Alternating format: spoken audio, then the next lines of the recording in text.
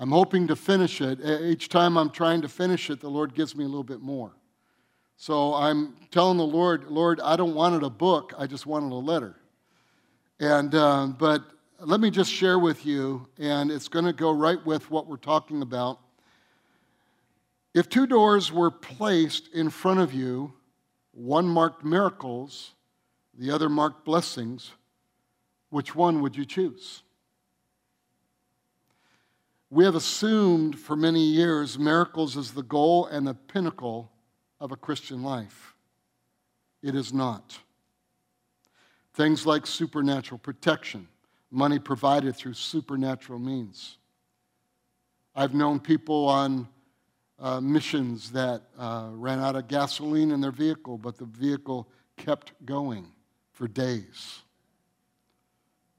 But even though miracles happen, God has something planned for our lives which is better than miracles. It is a life filled with blessings. Miracles are a jump start into a life of blessings. Miracles are wonderful when they happen, but we don't want to live on jump starts.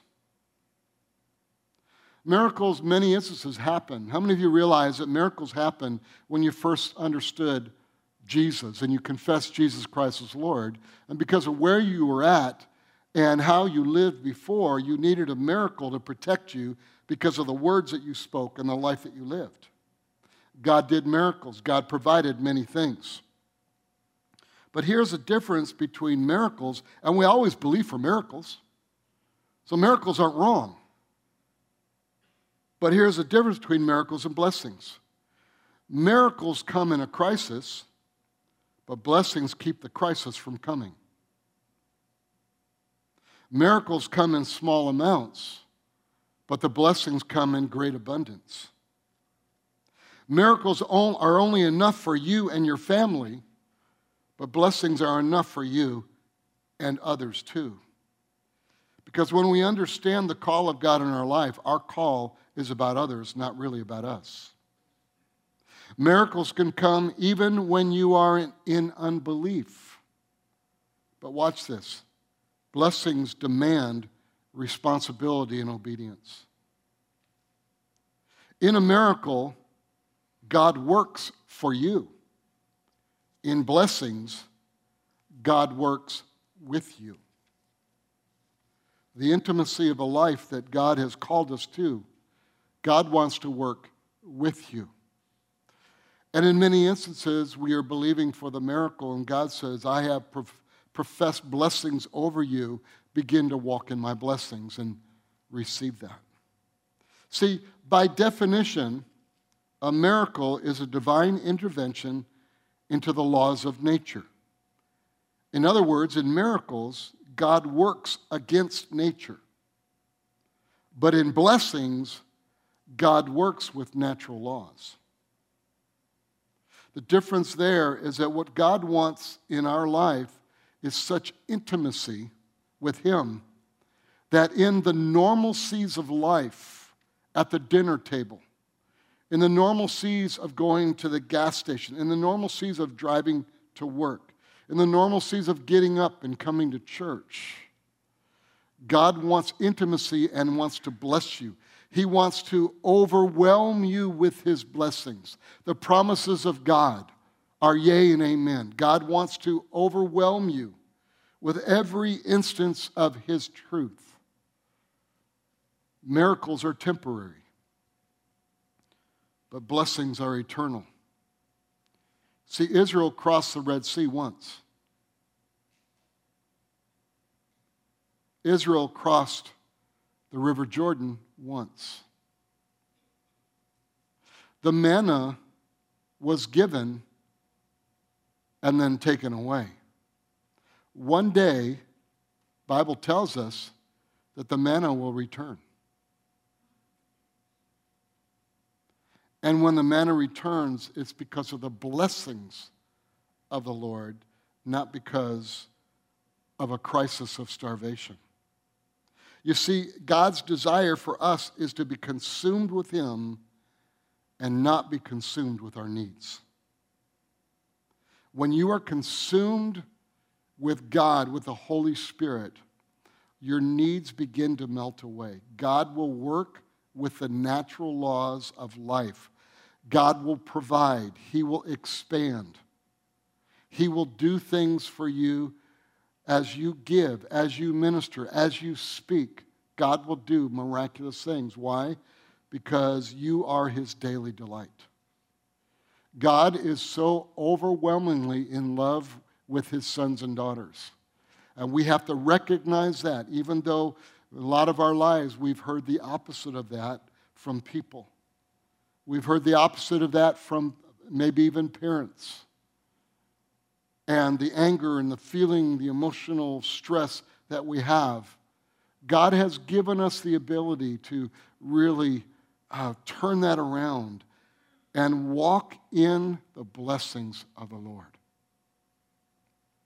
We've been talking about proclaiming your future. And today we're going to continue in the part of this called Heaven's Language.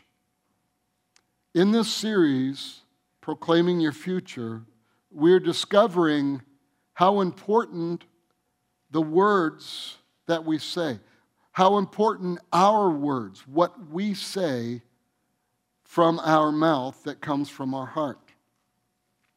The Bible tells us that life and death are in the power of our tongue. And so literally we can speak death or we can speak life to areas of our life. And literally we're talking about our future. How many of you want to have a blessed future? Then let your mouth proclaim it. Let your mouth precede the blessings. Be thankful for the things that you have, but be thankful that God has even more. The Bible says greater things does He have for you. Greater is the Lord that's in you than he that's in the world. That when you pray, that God will exceedingly, abundantly give you even more than even what you could ever ask or think. And I mixed up a bunch of scriptures there, and the reason why is because God is not a scripture God. God is a God. And the whole Bible is God. So when you read one scripture or 50 scriptures, it's God. So the quality of life that you live depends on what you say. The quality of life you're going to have in the future depends on what you say. So we're learning how to reconstruct our mouths, aren't we?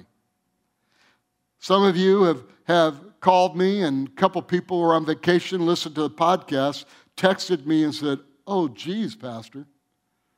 You know, because when we talked about the 10 sins of the tongue and different things like that, we have to understand the importance of our mouth.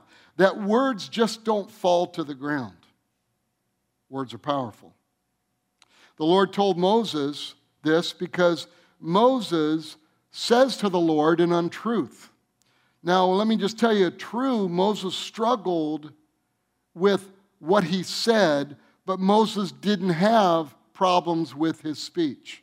And I'm going to prove that to you. But because of fear, because of doubt, because of all the stuff that went on in his life and what he experienced, Moses began, when God said, "I want you to do this," he said, "I can't do it." How many of you have lived your life and there are things in your life that you've run from because you thought you couldn't do it? I want to tell you, if God says it, you can do all things through Christ who strengthens you. Exodus 4, let's read this again. Then Moses said to the Lord, "O my Lord, I am not eloquent, neither before nor since you have spoken to your servant, but I am slow of speech and slow of tongue." So the Lord said to him, "Who has made man's mouth? Or who makes the mute, the deaf, the seeing, or the blind?" Now let me just explain that to you. God said, "I created mankind, and I created him perfect. But because of sin of man, it opened the door of the enemy and curse to come in and try to destroy our bodies. And that's why you have the mute, the blind, and all the different things.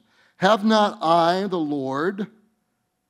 Now therefore go, and I will be with your mouth and teach you what to say." And then we find out that he still struggled, and so God had to appoint someone else, Aaron, to be his mouthpiece. But in Acts chapter 7, verse 22, remember the guy named Stephen who was stoned? In chapter 7, Stephen began to proclaim and preach. And it's one of the greatest sermons you'll ever read and study. I read this sermon probably 3 or 4 times a year, and I just go over it and study it because it's powerful what he says. But notice what Stephen says. He said, Moses was mighty in words. Now, Exodus says, I'm not eloquent, and Stephen said, Moses was mighty. Here's the difference. Moses gave God his mouth. And by the end of his life, he was mighty in words. Fear will cause you to back away from what God wants you to do. Fear will cause you to back away even from God's blessings. And so what we have to do is we have to train our mouth. We have to begin. Now, of course, we've learned about getting in the Word of God. We speak the Word of God, all these things. But that's not what we want to talk about today. Today, I want to talk to you again and continue and how God is and has restored a language to us. And we're going to go through Scripture, and I want you to stay with me because now you're going to hear your pastor go in the next gear. And I'm going to begin to flow with this. You got the notes, but I'm going to tell you exactly what has been restored. And I pray that each one of you walk out of this door understanding, now I know I got this thing. I can do this. God said, if you will give me your mouth, I will teach you what to say. God is saying to you the same thing. This story is an Old Testament truth of God speaking through Moses. But now the New Testament covenant is the Holy Spirit indwelling in you. And remember, when we said the gift of the Spirit, what is the gift of the Spirit? Many people will say tongues, interpretation, healing, workings of miracles. The gift of the Holy Spirit is the Holy Spirit. Everything that God does, even through gifts, He wants intimacy with you. He wants to be with you. He wants to talk with you. He wants you to know He loves you, and He wants you to let Him know that you love Him.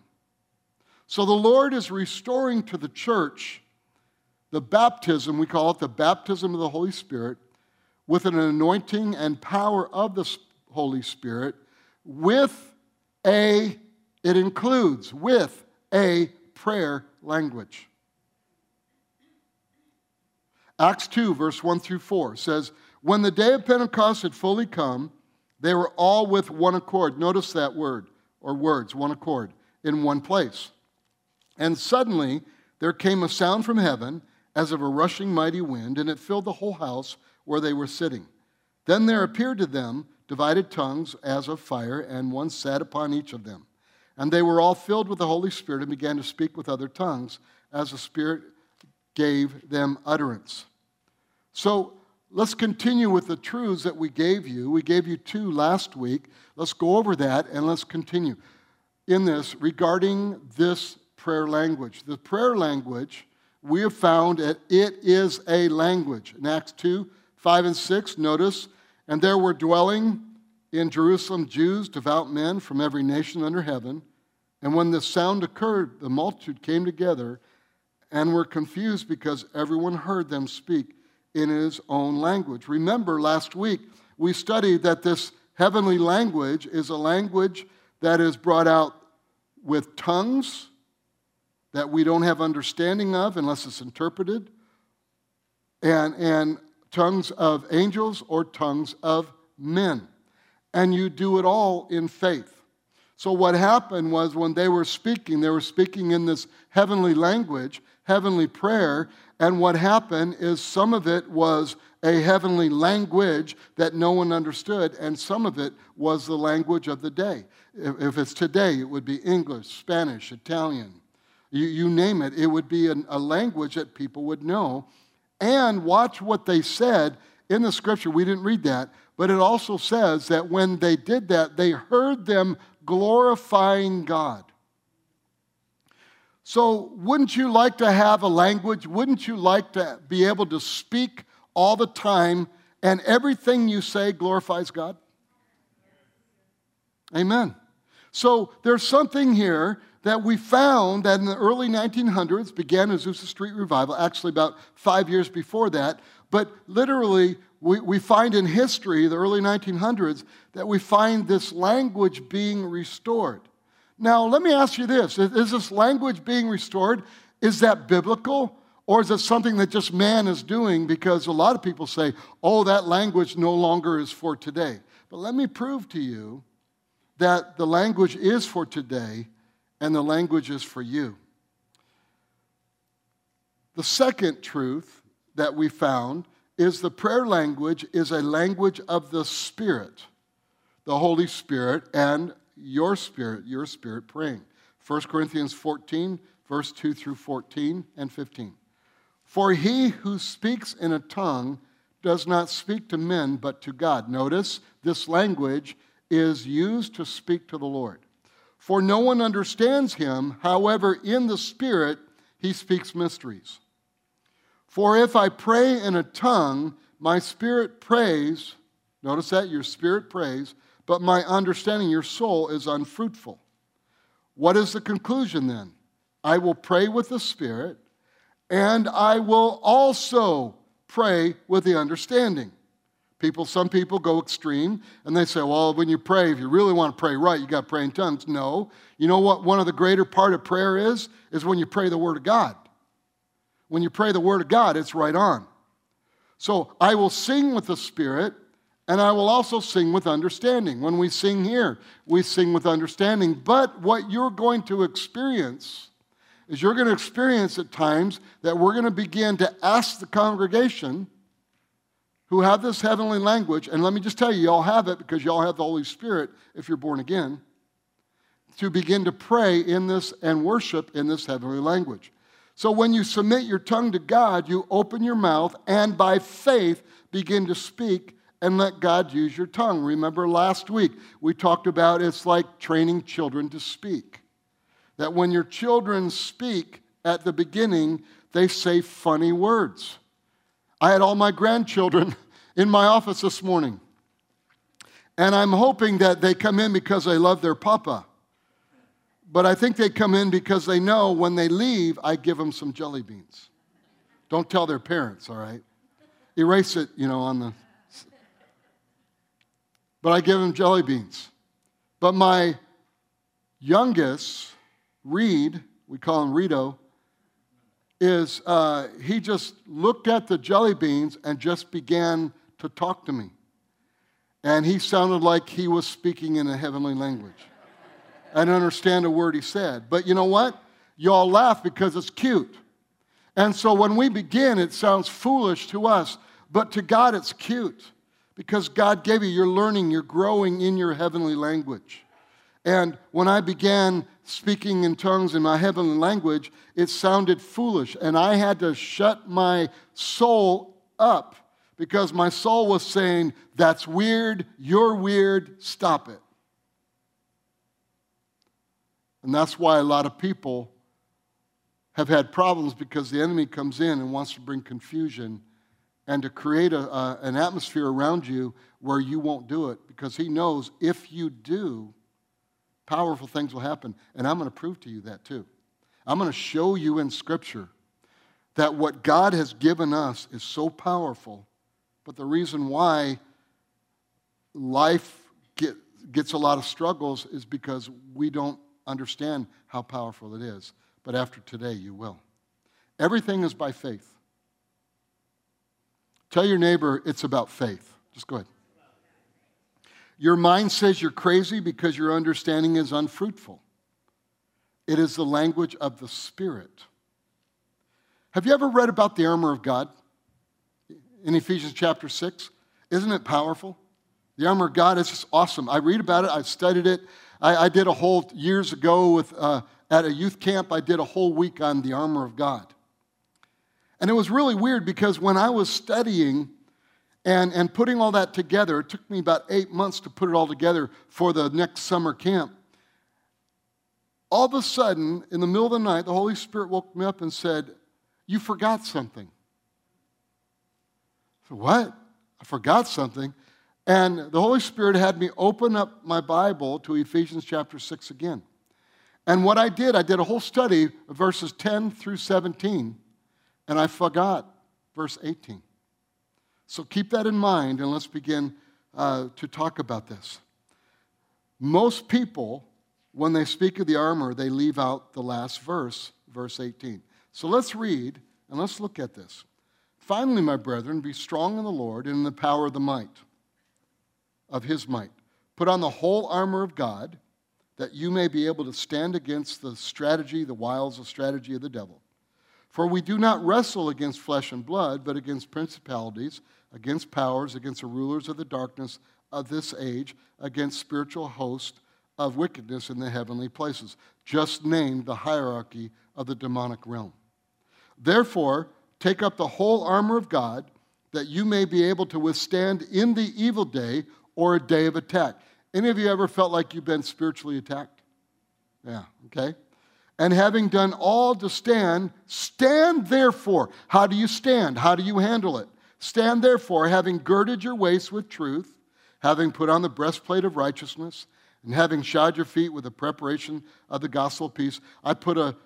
We purchased a Roman soldier's outfit, and we began to explain every part, what it did, what it was for, and all the different things. Above all, taking the shield of faith, with which you will be able to quench all the fiery darts of the wicked one, and take the helmet of salvation and the sword of the Spirit, which is the word of God. Amen, hallelujah. But we forgot something. The most powerful tool that God has given you. Verse 18. Praying always with all prayer and supplication in the Spirit. In the Spirit. When you pray in tongues, you are praying in the Spirit. Is it possible, just let me ask this, I'm not accusing, I'm not saying anything, against anybody, I'm just asking to get you to think this way.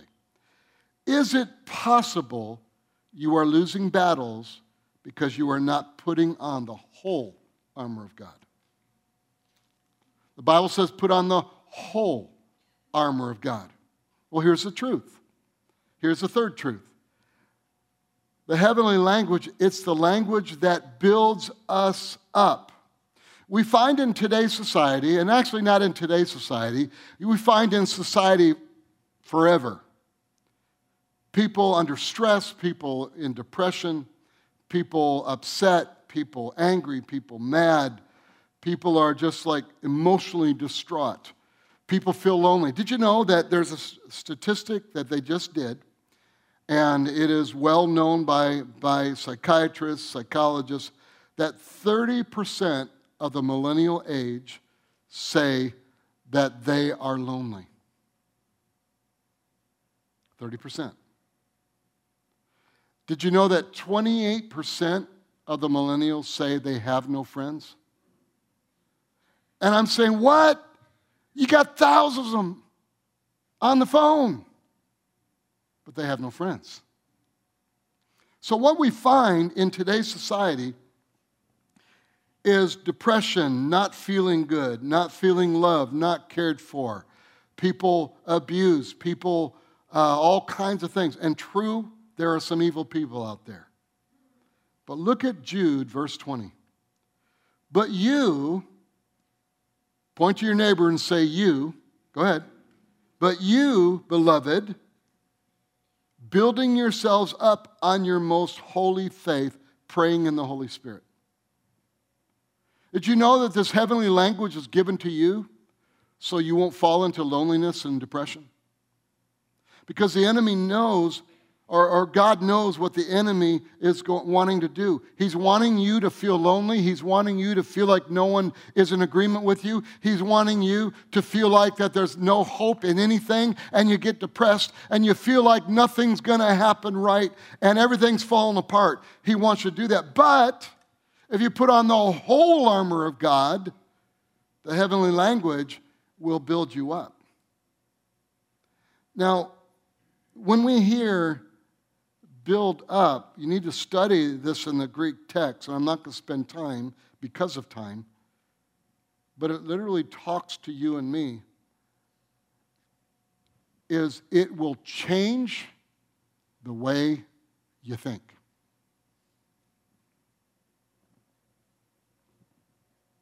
It'll change the way you think. Even if someone's done something wrong with you, you don't react to it, but you go home and spend time praying in your heavenly language, your spirit will absolutely overwhelm you and change the way you think about the person and about the situation. That you will begin to walk in an anointing, even though that person is evil, that person is an angry person, and you need to almost clear yourself away from that person. You're going to be able to see that person in a different light. Because the strength and the power of your heavenly language. So according to verse 20, how do you build your spirit? By praying in the Holy Spirit. But there's a lot of people who've been told it's not of God, it's not for today, it's of the devil, everything, and don't use it. Again, if you were the devil and you knew the power of the tool of heavenly language, if you were the devil, would you create confusion? Of course you would. We'll look back at 1 Corinthians 14:4 again. See, what's happening here in the book of Corinthians is Paul is correcting the Corinthian church. The Corinthian church of the day is the baby church. And the Corinthian church got so excited about the Holy Spirit by the time the apostles got over there that they were just going nuts with it, and it was great stuff, but they were doing it out of order. It was getting out of kilter. And not that it was bad, but that what was happening was people were being confused on how this works. And so Paul went there, and by sending a letter in correcting the Corinthian church. Verse 4, he who speaks in a tongue edifies himself, but he who prophesies edifies the church. Bottom line, what he's saying, I want you to understand that this tongue, again, what I've been telling you, is a heavenly language that's there to build you up. It's there to help you move into the realm that God's called you to. When struggles are happening, when frustration and all this stuff and fear wants to climb all over you, you begin to pray in this heavenly language, and it will transform, again, the way you think. Very important. Another thing that I want to show you, this is the way your pastor studies. I'm not a Greek scholar, I'm not a Hebrew scholar. But in today's day, you can sound like one. Because you can actually look up the terminologies and everything and do that. Now, Pastor Dan is beginning to speak Greek, biblical Greek. And he's studying it like crazy. So I'll even ask, I haven't asked him on this, but this is well written about. But notice here, it says, he who speaks in a tongue edifies himself, but, the word but. Did you know that same word in the Greek language, the word but, is translated 90% of the time in the New Testament? That Greek word is translated and. So you can read it. He who speaks in a tongue edifies himself, and he who prophesies edifies the church. So basically, he's not saying but, that this is better than the other. He's saying and, that it's very important that we do both. That this is important. See, because the enemy wants to bring confusion, and he wants you to get your heavenly language out of the picture so that all these blessings don't happen for you. The problem in the Corinthian church is when they gathered, they spoke in tongues all the time. It's like you get out in the parking lot, you open the door, and someone who's working in the parking lot is close by, and he says good morning, but instead of good morning, he speaks to you in tongues.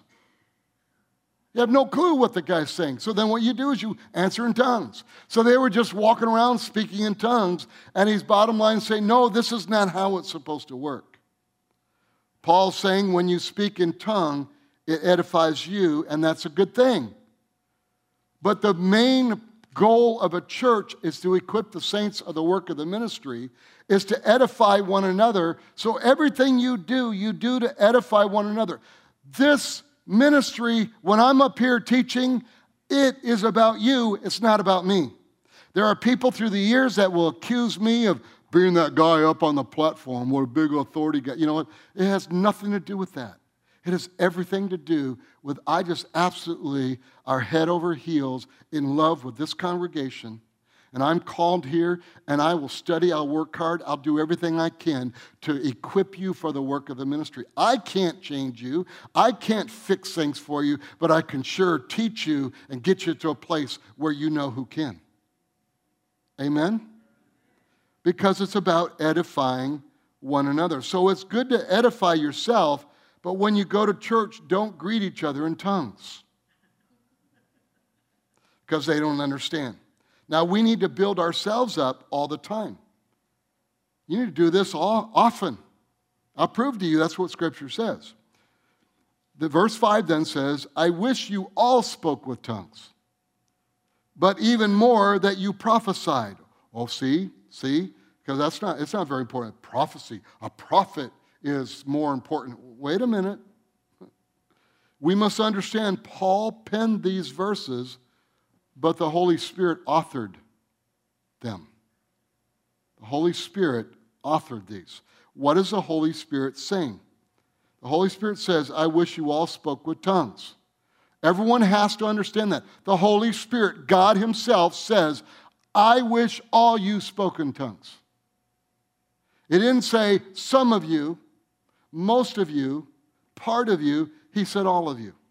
So if you have any hang-ups regarding speaking or praying in tongues, you got to get over it.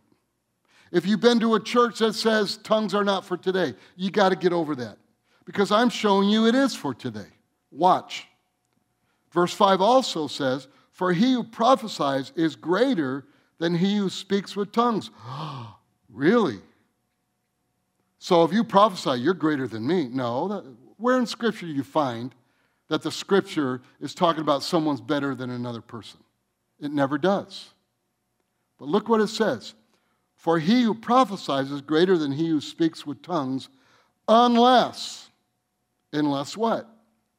Here's the answer. Unless indeed he interprets, that the church may be edified. So this is talking about the gift of tongues with the gift of interpretation. There are 9 gifts or manifestations of the Holy Spirit. You find in Scripture. We're not teaching on that because of time, but bottom line, when you have a gift of tongues and interpretation, that equals prophecy. Tongues, your heavenly language, is for you to pray to the Lord. And so when you're in the church, he said, be more focused on loving one another. Be more focused on ministering to others when you come to church. So when the tongue is interpreted, the tongue is equal to prophecy because the church then is edified. Praying in the Spirit is like lifting weights in the Spirit. Someone says, you mean, Pastor, you pray in tongues? Here's my answer to that. And you don't? With the power of this language, you don't? There is a truth in the Bible that builds you up, and that's the heavenly language. And many don't use it. We need to do it every day driving to work. Of course, if you're driving to work in a carpool, don't do it. Got other people around. You're going to sound crazy to them. Verse 18. Then he says, I thank my God I speak with tongues more than you all. The Apostle Paul is saying this. Look at verse 39. Therefore, brethren, desire earnestly to prophesy. Look at these words. And do not forbid to speak with tongues. Let all things, everyone say all things, be done decently in order. But you know the problem with the church today is? We have focused so long on the decently and in order part. We forgot it said, let all things be done.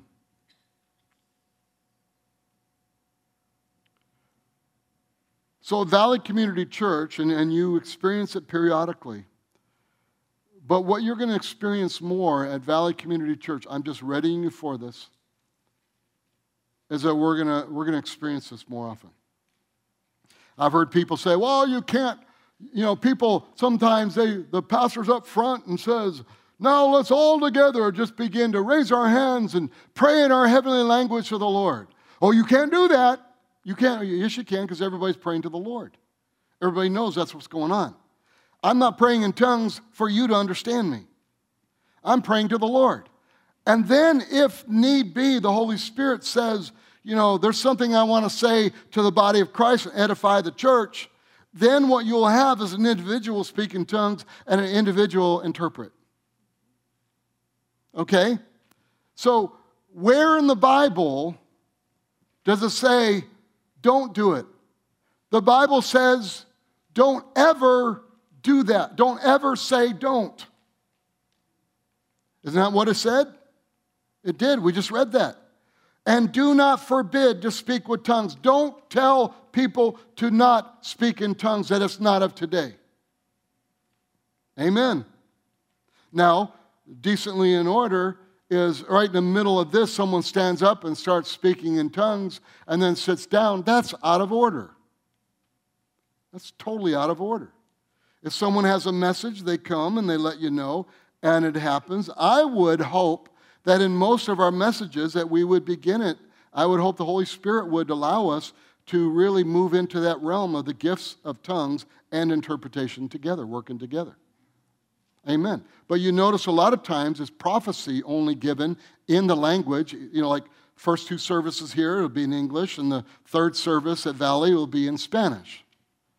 But I'd like it to be tongues in English, tongues in Spanish. Amen. See, that's what God wants to do. And it's not anything weird. It's done in order. But being in order doesn't mean you don't do it. Verse 39 and 40 again, at the end of it, and do not forbid to speak with tongues. Let all things be done in decently in order. Let all things be done. From tongues, speaking the word, worship, everything done in order. Verse 39 says, and don't forbid to speak with tongues. But when you do it, let it be done decently in order. Mark 16:17, look what it says. And these signs will follow those who believe. In my name they will cast out demons. They will speak with new tongues. In Jesus' name, I cast you out. And then they don't speak in tongues. In this verse, what is the requirement for casting out demons and speaking in tongues? Those who believe. That's a requirement. The requirement, bottom line, you have to have the Holy Spirit. How do you get the Holy Spirit? You get born again. Once you get born again, you have what you need. But you have to allow God to use your mouth. You have to allow your spirit to use your mouth. You have to, in the beginning, it doesn't sound good to you. So in this verse, the requirement for casting out demons and speaking in tongues is believe. Here's the fourth truth. And this is where I wanted to get to. This is going to transform your thinking. The heavenly language, it is a pure language. In Genesis chapter 11, I'm going to show you something I think so amazing. Watch what God does. Genesis chapter 11 is the story of the Tower of Babel. Remember the Tower of Babel? When all the people got together and they began to build this tower to heaven because they wanted to get to heaven. It's the same mentality that the devil, Lucifer, Satan, wanted to overthrow heaven. He was cast out. He wanted to be God. He was cast out. So that same mentality was mankind, who now, after Adam and Eve sinned, are living in sin. So now what they want to do is they want to build a tower to heaven because they want to overthrow God. I mean, it sounds like Hollywood, doesn't it? But it's not Hollywood. Hollywood, in most cases, is fake. This is real stuff. This is real stuff. So the question is, The story is the Tower of Babel. The question is, the whole earth had one language. What was the language? So the whole earth had one language. What was the language? Was it Spanish, English, Hebrew, Greek? This was even before Abraham, so it couldn't have been Hebrew. Another question. What language did Adam and Eve speak in the garden? See, the whole earth had one language. At this time, the whole earth has one language. So watch what happens. They start building the tower. They're just so passionate. Yeah, we're going to do this, and we're all in one purpose. Come on, let's get huddled and ready, break. Yeah, and let's go get it. And they're all on the same team, and they're ready to go. Look at verse 5. But the Lord came down to see the city and the tower which the sons of men had built. And the Lord said, indeed, the people are one, and they all have one language. And this is what they begin to do. Now nothing that they propose to do will be withheld from them. You know what God said there? They had one purpose. They had one language. And to them, because of that, nothing's impossible. It was a language that God had given Adam. It was the one language that God had given Adam and then the people after Adam until the Tower of Babel. Now look at verse 7. Come, let us go down and there confuse their language, that they may not understand one another's speech. So the Lord scattered them abroad from there over the face of all the earth, and they ceased building the city. That's where all the languages of the earth come from. Therefore, its name is called Babel, because there the Lord confused the language of all the earth, and from there the Lord scattered them abroad over the face of all the earth. Wouldn't you love to know what that language was? I mean, that language, if they came in one accord, one purpose, all spoke the same language, God said nothing is impossible for them.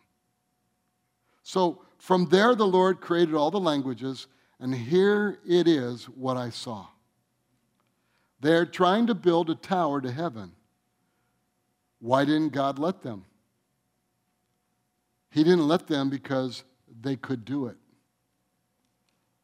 But they were sinners. Now follow, nothing they prepared to do could be withheld from them. So God says, let's go down and take this language away from them. They have the language of Adam and Eve, and now it's a fallen language or fallen nature, so the language was taken away. So the language makes them one, and they could do anything, and God takes it away. Now, do you remember this scripture? It's in your Bible. It's in part of the Bible that all the pages are still white because we don't read this book very much. In Zephaniah chapter 3, verse 9 says this, for then I will restore, everyone say restore. Early 1900s, God's restoring.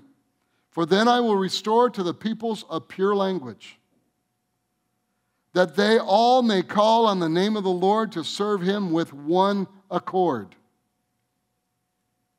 Notice he said he will restore it.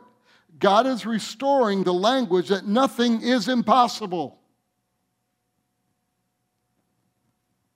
I said this to the first service, I'll say it to you. If you're not fired up about that, God is restoring the language that nothing is impossible. And if you're not fired up about that, your firewood is wet. Every language in the world has profanity, but one does not. It is the language of heaven. Now let me show you this. God said, I took it away. Now I'm giving it back. The book of Zephaniah speaks of the Messiah coming, not the rapture or the millennial reign. The Messiah coming to the earth. They had a fallen nature, and the language was taken away for that reason. Now, Jesus comes. The Messiah will come and redeem them. And since that happens, I'll change their nature and give the language back, and it will make them one, and nothing they propose to do will be withheld from them. Oh, church, let's read Zephaniah 3:9. For then I will restore to the peoples a pure language, that they all may call on the name of the Lord to serve him with one accord. Notice the last three words, to serve him with one accord. Acts chapter 2, verse 1. When the day of Pentecost had fully come, they were all with one accord in one place. You know what one place means? One purpose. They were all in one accord. I want to tell you how powerful and how important this language is for you. That's what we are to do. That's what we are to understand. And that's why the enemy has tried to rip you off and rip us off from this language. And today, from now on, today, you will hear from your pastor that we will function in this in a greater way. The ladies on Monday morning, amen. The ladies on Monday morning, they get on the phone, they pray in tongues. My family on Monday night at 8:30, from all my kids and Melissa Klaus's brother and wife, we all get on the phone for 10 minutes and we pray in tongues. Every morning I pray in tongues. Every noontime I pray in tongues. Every evening I pray in tongues. In the car I pray in tongues. Why do I do that? Because it's been restored to us. And if we pray in tongues, our heavenly language, nothing is impossible. Nothing is impossible. So let me give you a reminder. The prayer language may sound funny, but open your mouth and move your tongue. Uttering sounds and yielding your tongue. Why? Because it's a language. It is the language of the Holy Spirit. It builds you up, and it's pure. And when you grab a hold of this, nothing is impossible for you. Nothing. Not one thing. I'm telling you, you go to school tomorrow and you greet someone with tongues, they're going to call you fool. Because that's not what it's for. You're to be a friend that edifies. You don't edify someone with a tongue. You edify him with prophecy. In other words, prophecy is a knowledge of knowing. It is telling something. It is blessing. It is honoring. It is being a person that says, I love that dress. You look good today. I love that haircut. You're awesome. Oh, man. Can you help me with this? You're so good at that. You're building people up. That's what prophecy does, but that building up comes from the Lord. But here you are. When you're in workplace, you don't pray in tongues in your cubicle. The boss is going to get called. You're going to be called in and get a demerit. Because what in the world are you doing? What are you cussing in your cubicle for? I'm not cussing. I'm praying in tongues. What? You know, they call in a psychologist because they don't understand it. But when you're by yourself, you're praying. You're praying in your heavenly language. And watch this. When we are worshiping the Lord, and there's some battle we want to do, there's some things we want to do. So all of a sudden, we're led to raise our hands and to worship the Lord and begin to sing or speak in our heavenly language. That's not confusion, because we're all speaking to the Lord. And if you're here and you have not been baptized in the Holy Spirit and speaking this language, I want to tell you, I understand that. I've been in ministry almost 40 years. I understand what what that is. I understand when I first was baptized in the Holy Spirit and I started speaking in tongues, it took me 3 months to get over, this is weird. I don't know what I'm saying.